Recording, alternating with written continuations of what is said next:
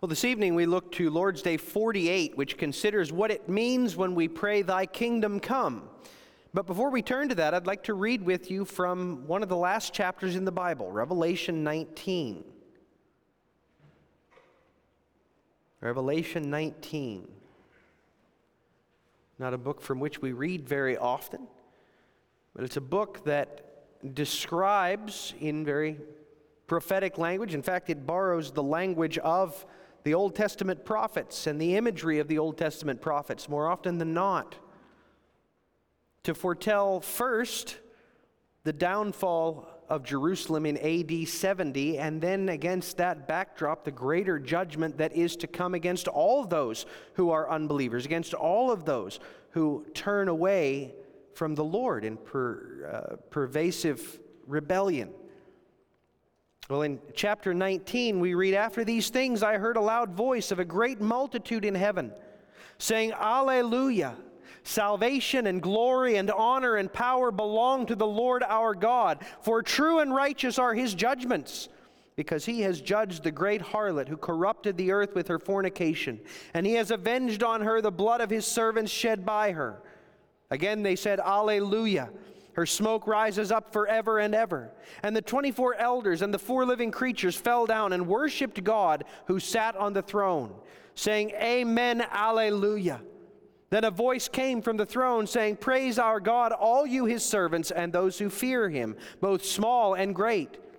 And I heard, as it were, the voice of a great multitude, as the sound of many waters and as the sound of mighty thunderings, saying, "Alleluia! For the Lord God omnipotent reigns. Let us be glad and rejoice and give him glory. For the marriage of the Lamb has come, and his wife has made herself ready. And to her it was granted to be arrayed in fine linen, clean and bright. For the fine linen is the righteous acts of the saints." Then he said to me, "Write, blessed are those who are called to the marriage supper of the Lamb." And he said to me, "These are the true sayings of God." And I fell at his feet to worship him. But he said to me, "See that you do not do that. I am your fellow servant and of your brethren who have the testimony of Jesus. Worship God, for the testimony of Jesus is the spirit of prophecy." Now I saw heaven opened, and behold, a white horse, and he who sat upon him was called Faithful and True, and in righteousness he judges and makes war. His eyes were like a flame of fire, and on his head were many crowns. And he had a name written that no one knew except himself. He was clothed with a robe dipped in blood, and his name is called the Word of God. And the armies of heaven, clothed in fine linen, white and clean, followed him on white horses. Now out of his mouth goes a sharp sword, that with it he should strike the nations, and he himself will rule them with a rod of iron. He himself treads the winepress of the fierceness and wrath of Almighty God. And he has on his robe and on his thigh a name written, King of Kings and Lord of Lords. Then I saw an angel standing in the sun, and he cried with a loud voice, saying to all the birds that fly in the midst of heaven, "Come and gather together for the supper of the great God, that you may eat the flesh of kings, the flesh of captains, the flesh of mighty men, the flesh of horses and of people who sit on them, and the flesh of all people, free and slave, both small and great." And I saw the beast, the kings of the earth and their armies gathered together to make war against him who sat on the horse and against his army. Then the beast was captured, and with him the false prophet who worked signs in his presence, by which he deceived those who received the mark of the beast and those who worship his image. These two were cast alive into the lake of fire burning with brimstone, and the rest were killed with the sword which proceeded from the mouth of him who sat upon the horse. And all the birds were filled with their flesh. Amen. Sober and yet victorious image for the kingdom of God. Well, speaking of the kingdom of God, Lord's Day 48, you can find that on page 61 in the back of your Psalter hymnal. Lord's Day 48 comes to us with one single, simple question. What does the second request of the Lord's Prayer mean? Thy kingdom come means rule us by your word and spirit in such a way that more and more we submit to you. Keep your church strong and add to it. Destroy the devil's work. Destroy every force which revolts against you and every conspiracy against your word, and do this until your kingdom is so complete and perfect that in it you are all and all. Amen. Beloved disciples of our Lord, Jesus instructs us to pray, "May your kingdom come." And few aspects of the prayer that we are to pray is as often misunderstood as this one. Many assume, I know I certainly did for many years, that this is a request speaking of events that are entirely future, having nothing to do or nearly nothing with the day-to-day realities that we face. But in fact, this portion of our prayer, "Thy kingdom come," is exceptionally relevant to our everyday life. But to understand that, we need to understand exactly what is meant when Jesus speaks of his kingdom for which we are to pray. Many regard the kingdom as an entity which will come only after Jesus has returned, after he has come to judge all of those who've ever lived. Then they say he will establish his kingdom here on earth. Others regard the coming of the kingdom as that which happens before the judgment, but still after Jesus comes back. And still others regard the kingdom as coming both before the judgment and before the return, but it's still future, they say. It's still not yet a present reality. But that's not what the Bible, taken as a whole, teaches us. Those views, some of them they're sincerely held. But frankly, they're taken from snippets, often taken out of context. When we look at Revelation as a whole and the prophets as a whole, we find a different view of the kingdom that demonstrates it to be very relevant to our life here and now today. With this second request of the Lord's Prayer, Christ is calling us to pray for the completeness of his kingdom.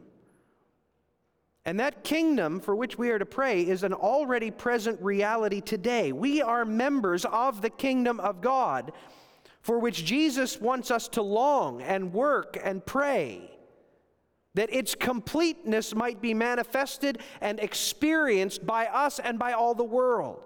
So what exactly is this kingdom for which we are to pray? Well, the kingdom, brothers and sisters, is the kingdom for which the prophets of old eagerly longed, and which they wrote many insights about. Daniel, for instance, foretold that the kingdom would begin small, like a stone carved with supernatural hands.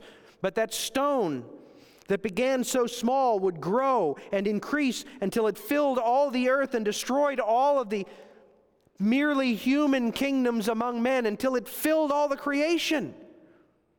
This was the kingdom of which Micah longed, or for which Micah longed, of which we heard in our call to worship. The kingdom to which people of many nations would flow, as to the hill of the Lord, the mountain of the Lord.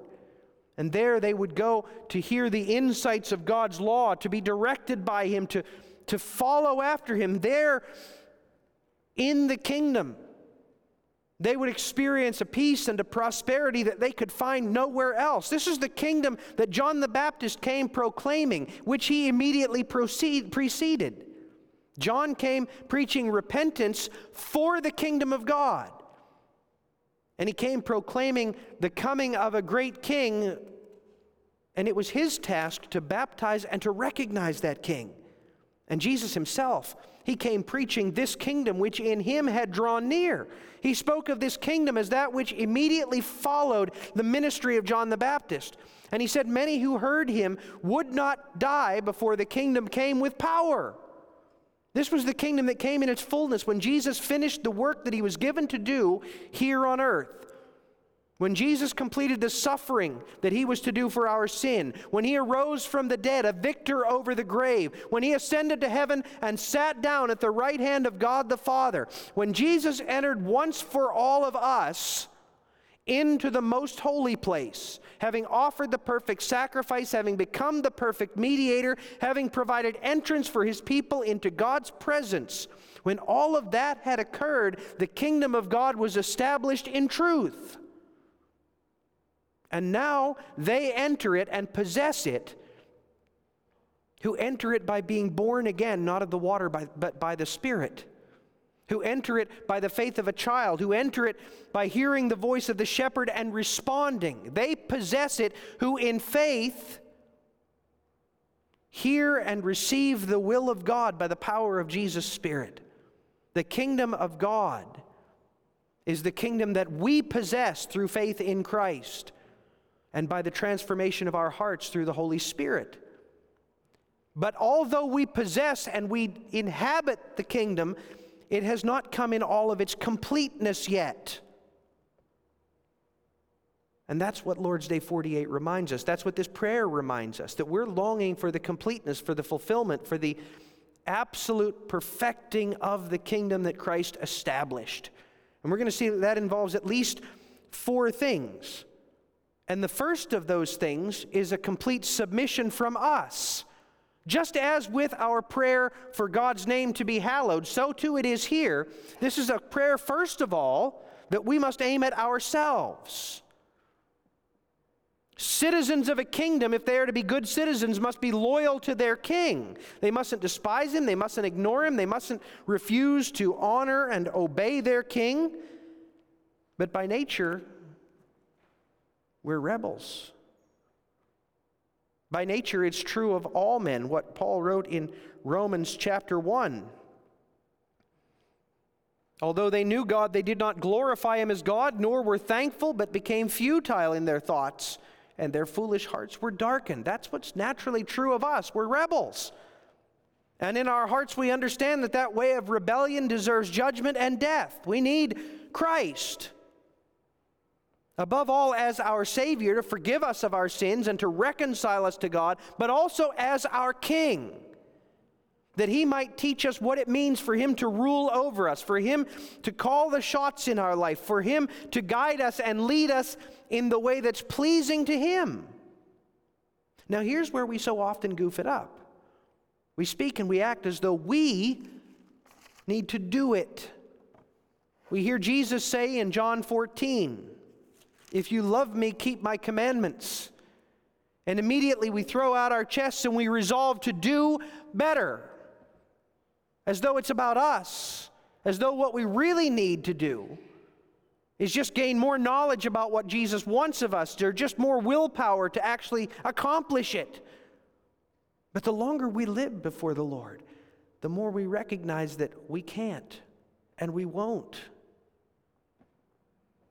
The longer we live before the Lord, the more we cry out with Paul in Romans 7, "O wretched man that I am, who will deliver me from this body of death?" Paul understood the will of God better than any of us, I suspect. And he had an earnest desire to do what the Lord commanded. But it's not about knowledge or desire or willpower or any of that. It's about transformation. As members of the kingdom of God, we are called to submit. And that's not a calling we can ignore. Unless we begin to obey the Lord, we show our faith to be false. Jesus said in Matthew 7, verse 21, "Not everyone who says to me, 'Lord, Lord,' shall enter the kingdom of heaven, but he who does the will of my Father in heaven." And John emphasized that in 1 John chapter 3. "He who sins is of the devil, for the devil has sinned from the beginning. For this purpose the Son of God was manifested, that he might destroy the works of the devil. Whoever has been born of God does not sin," that is, does not live in sin. "For his seed remains in him, and he cannot sin, because he has been born of God. In this the children of God and the children of the devil are manifest. Whoever does not practice righteousness is not of God, nor is he who does not love his brother." So unless we begin doing right, unless we begin turning away from sin and turning toward righteousness, turning away from hatred and embracing a love for our neighbor, unless we begin doing that, we show that we're not truly in Christ, we're not truly members of the kingdom. But the problem is we can't do it. And so we need to pray for him to do it for us. Only God can replace our hearts of stone with hearts of flesh. Only God can cause us to delight in the knowledge of his will. Only he can make our sins truly hateful to us. He alone is able to give us the willpower and the ability to begin obeying His commands, following His instruction, heeding the counsel of our parents, of our elders, of our friends. And He will. Did you hear the shout of the saints in heaven in Revelation 19?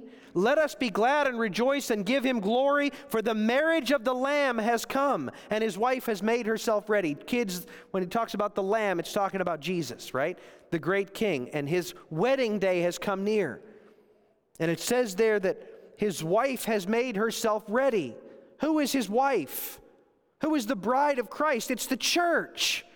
And how does she make herself ready? Well, it says, to her it was granted to be arrayed in fine linen, clean and bright. Linen is white.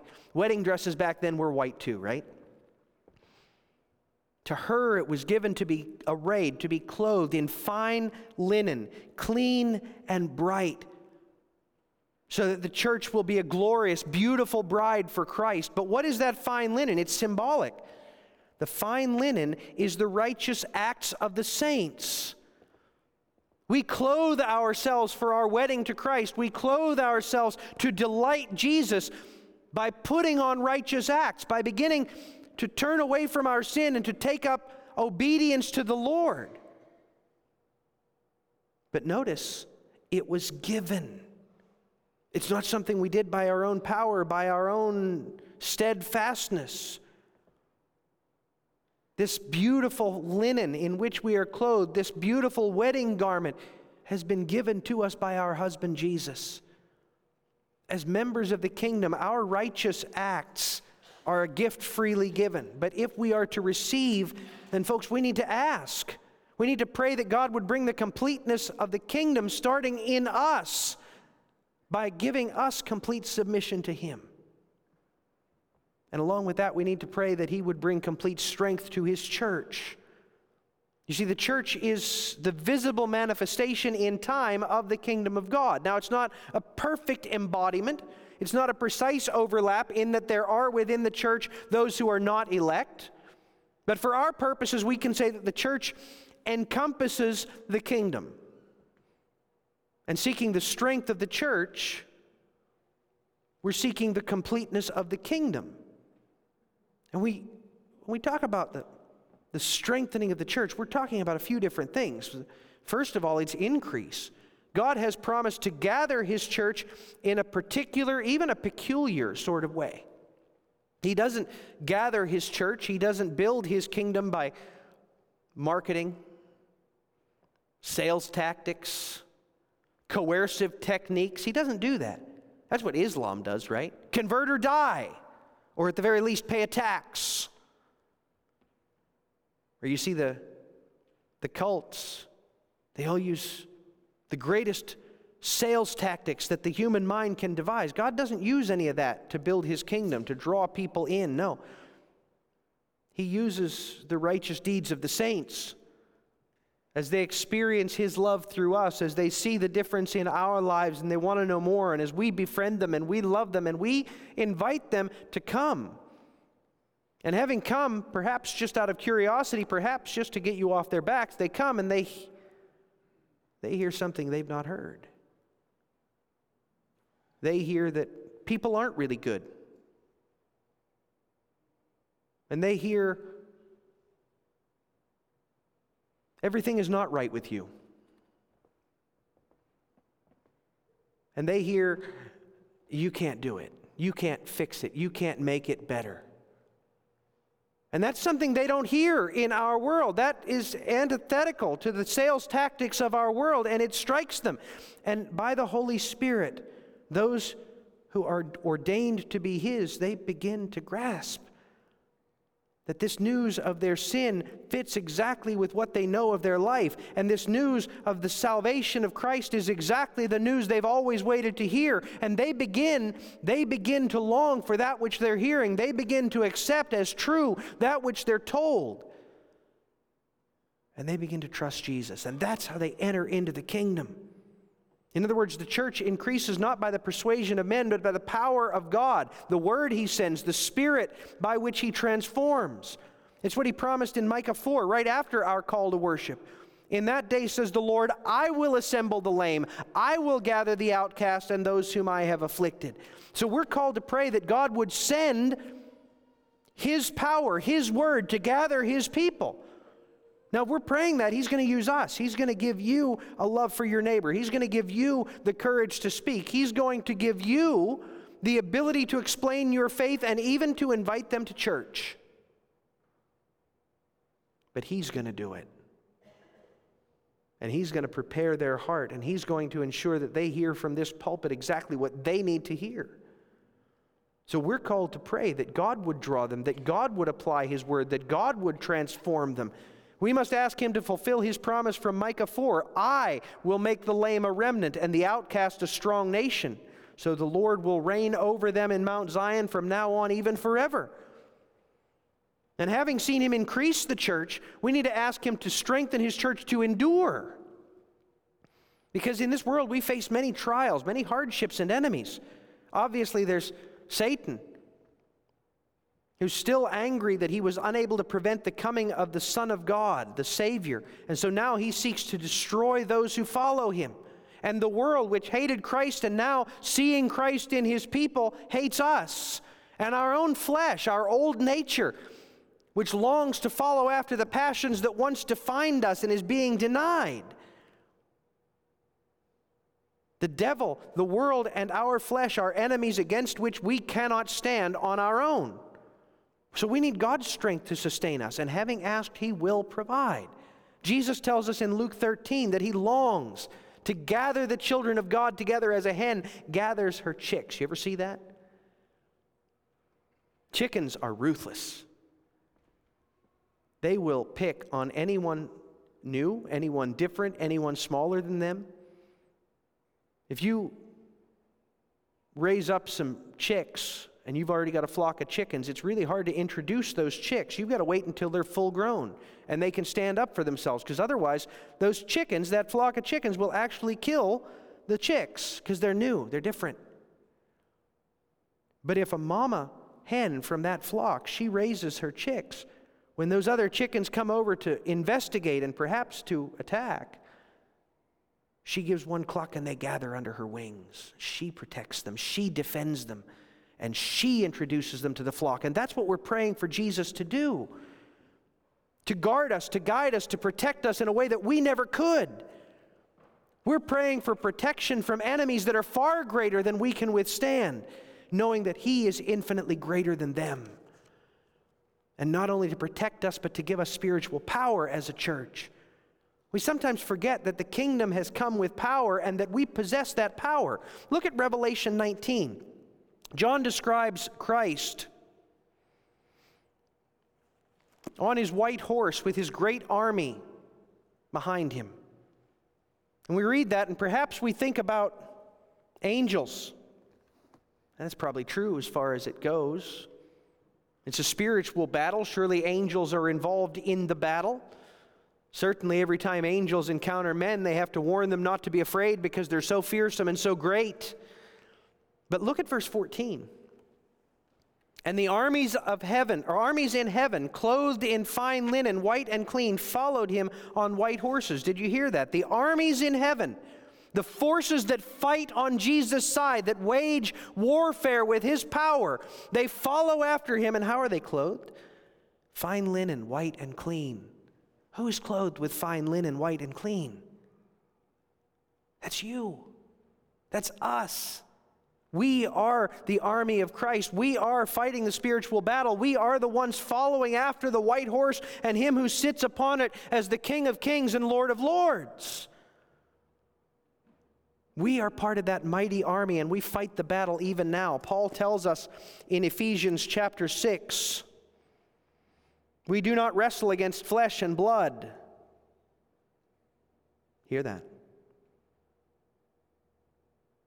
In our nation today, it seems like the battle is against flesh and blood, doesn't it? This faction against that faction, the police against the rioters, the Republicans against the Democrats. whites against the blacks, etc., etc., etc., etc.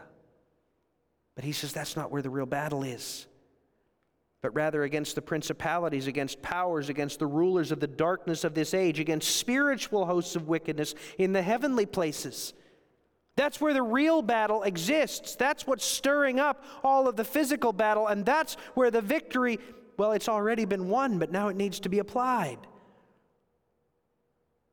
We talked about that this morning, right? The church must rely on Christ for its defense. It's by faith and love and hope that we receive the breastplate and the helmet that allow us to stand firm. And it's also, we find here, by the power of Christ that we receive the offensive power that we need.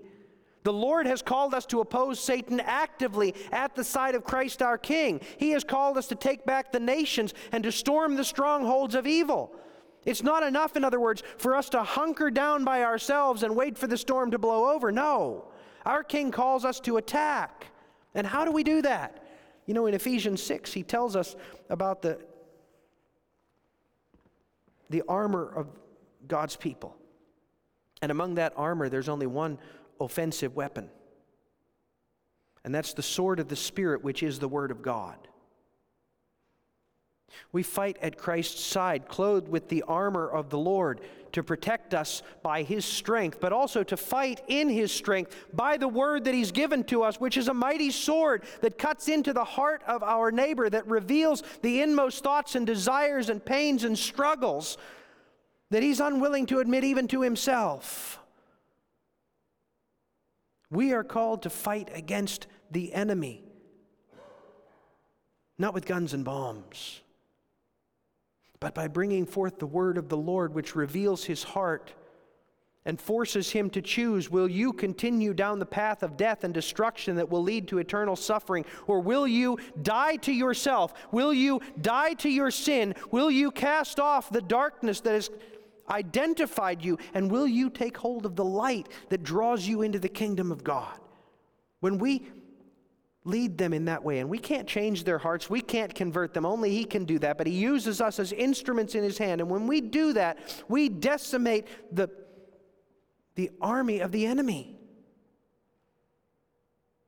And when we go out, it's not just about speaking, is it?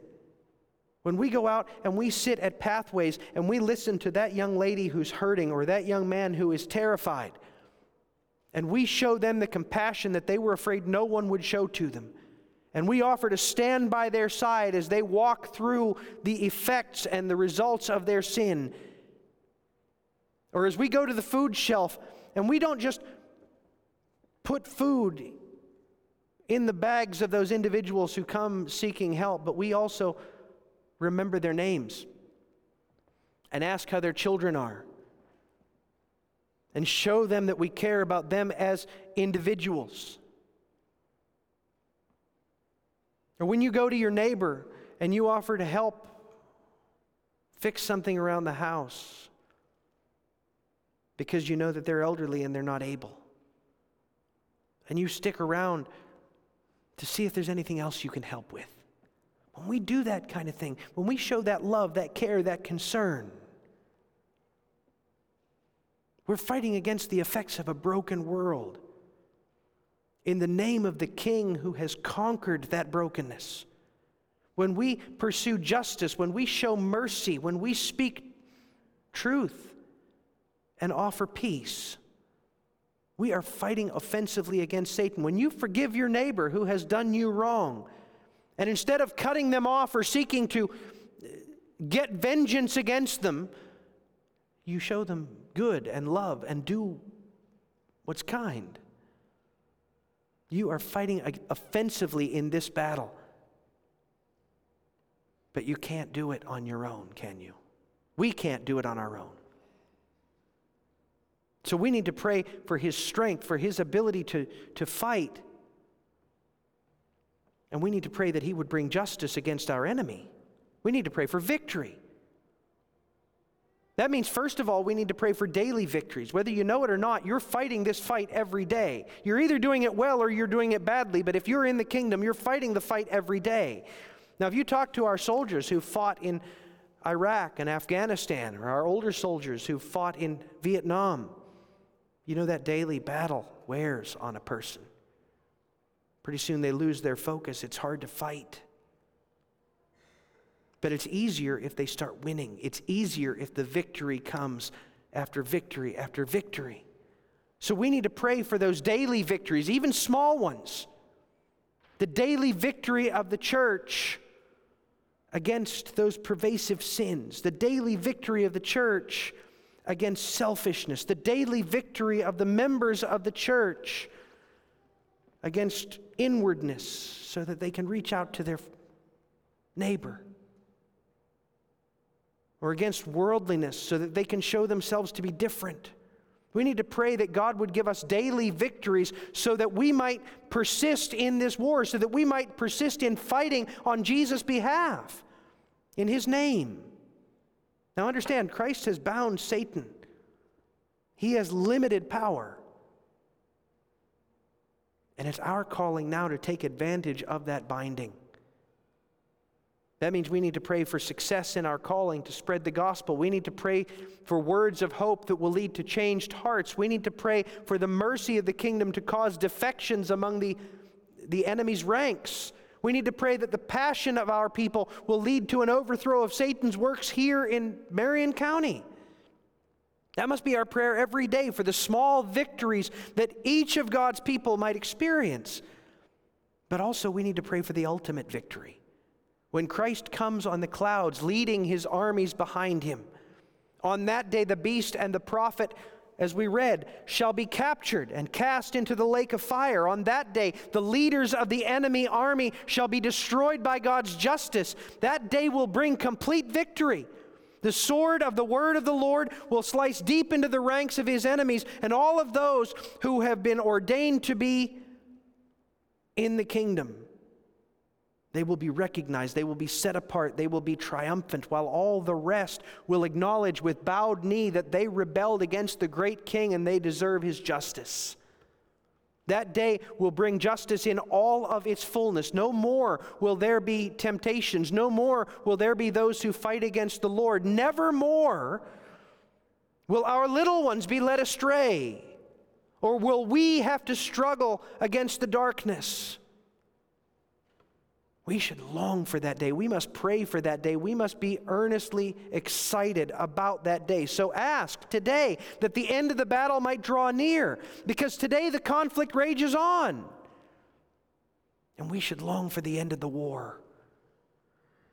We should long for the peace of Jerusalem. We should be earnestly eager to see all of God's people. Can you imagine the joy we will have? We're no longer fighting against each other. We're no longer worried about enemies in our midst. We're no longer fighting against our sin and our weakness and our brokenness. We're no longer grieving over the loss of loved ones, either physically in death or spiritually in unbelief. Won't that be amazing? We should be praying daily for the coming of that victory. When we pray, "Come quickly, Lord Jesus," that's what we're praying. That He would come and He would bring the completeness of the victory that He's already won. On that day, we will sing the song with which this passage began. Alleluia! Salvation and glory and honor and power belong to the Lord our God, for true and righteous are His judgments, because He has judged. What a wonderful time that will be. And on that day will come not only the fullness of all that is good for us, not only will we finally submit to God in the way that we can't right now, not only will we have strength to serve God that is perfect and undimmed, not only will His justice be revealed in all of its fullness, but on that day we will see the completeness of the glory of God. And that's the last thing we pray for here. Folks, ultimately when we pray, "Thy kingdom come," we're praying that God's glory would be magnified in all of its fullness. Because that's what's going to happen when every knee bows, when every tongue confesses that this is the Lord. When Christ is acknowledged as King and God the Father is recognized as the leader of all things, the maker of all things, the designer of all things, and the Holy Spirit's power is unveiled in all of its fullness. On that great day, when God's kingdom is completed, on that day His glory will fill all things. Then we will hear this voice, "Praise our God, all you His servants and those who fear Him, both small and great." And we will respond with all of the saints of every age. Imagine that. With a joyous, thunderous response. Alleluia. For the Lord God omnipotent reigns. Let us be glad and rejoice and give Him glory. Beloved brothers and sisters in our Lord Jesus Christ, this must be our great longing. The goal that we seek. The glory for which we're eager. We need to pray daily for the completeness of the kingdom of Christ. It's already here. We're already part of it. But we need to pray that His kingdom would come in us, that His kingdom would be fulfilled in the church, that His kingdom would bring victory throughout the world, and that in His victory, in His kingdom, the glory of the Lord might fill all in all. Amen. Let us pray. O Lord, our Heavenly Father, we do long for that kingdom, and yet too often we get wrapped up in the things of this world, in the things of our day-to-day life, in the things that so often don't even matter. We get all focused on the little things, and we forget the great big thing of your kingdom. Father, grant that it might no longer be so, but that we instead might earnestly and eagerly long for and pray for the coming of the fullness of your kingdom. And we thank you, Lord, that you've made us to be part of that kingdom even now, that we might know ourselves to be the bride of Christ, being clothed by your power with the righteous deeds to which we've been called. Strengthen us individually, strengthen us together, enable us to see the victories that you have ordained, and speed the day of Jesus' return, Lord, that we might see the fullness of your glory erupt throughout all the creation. We ask this in Jesus' name, amen.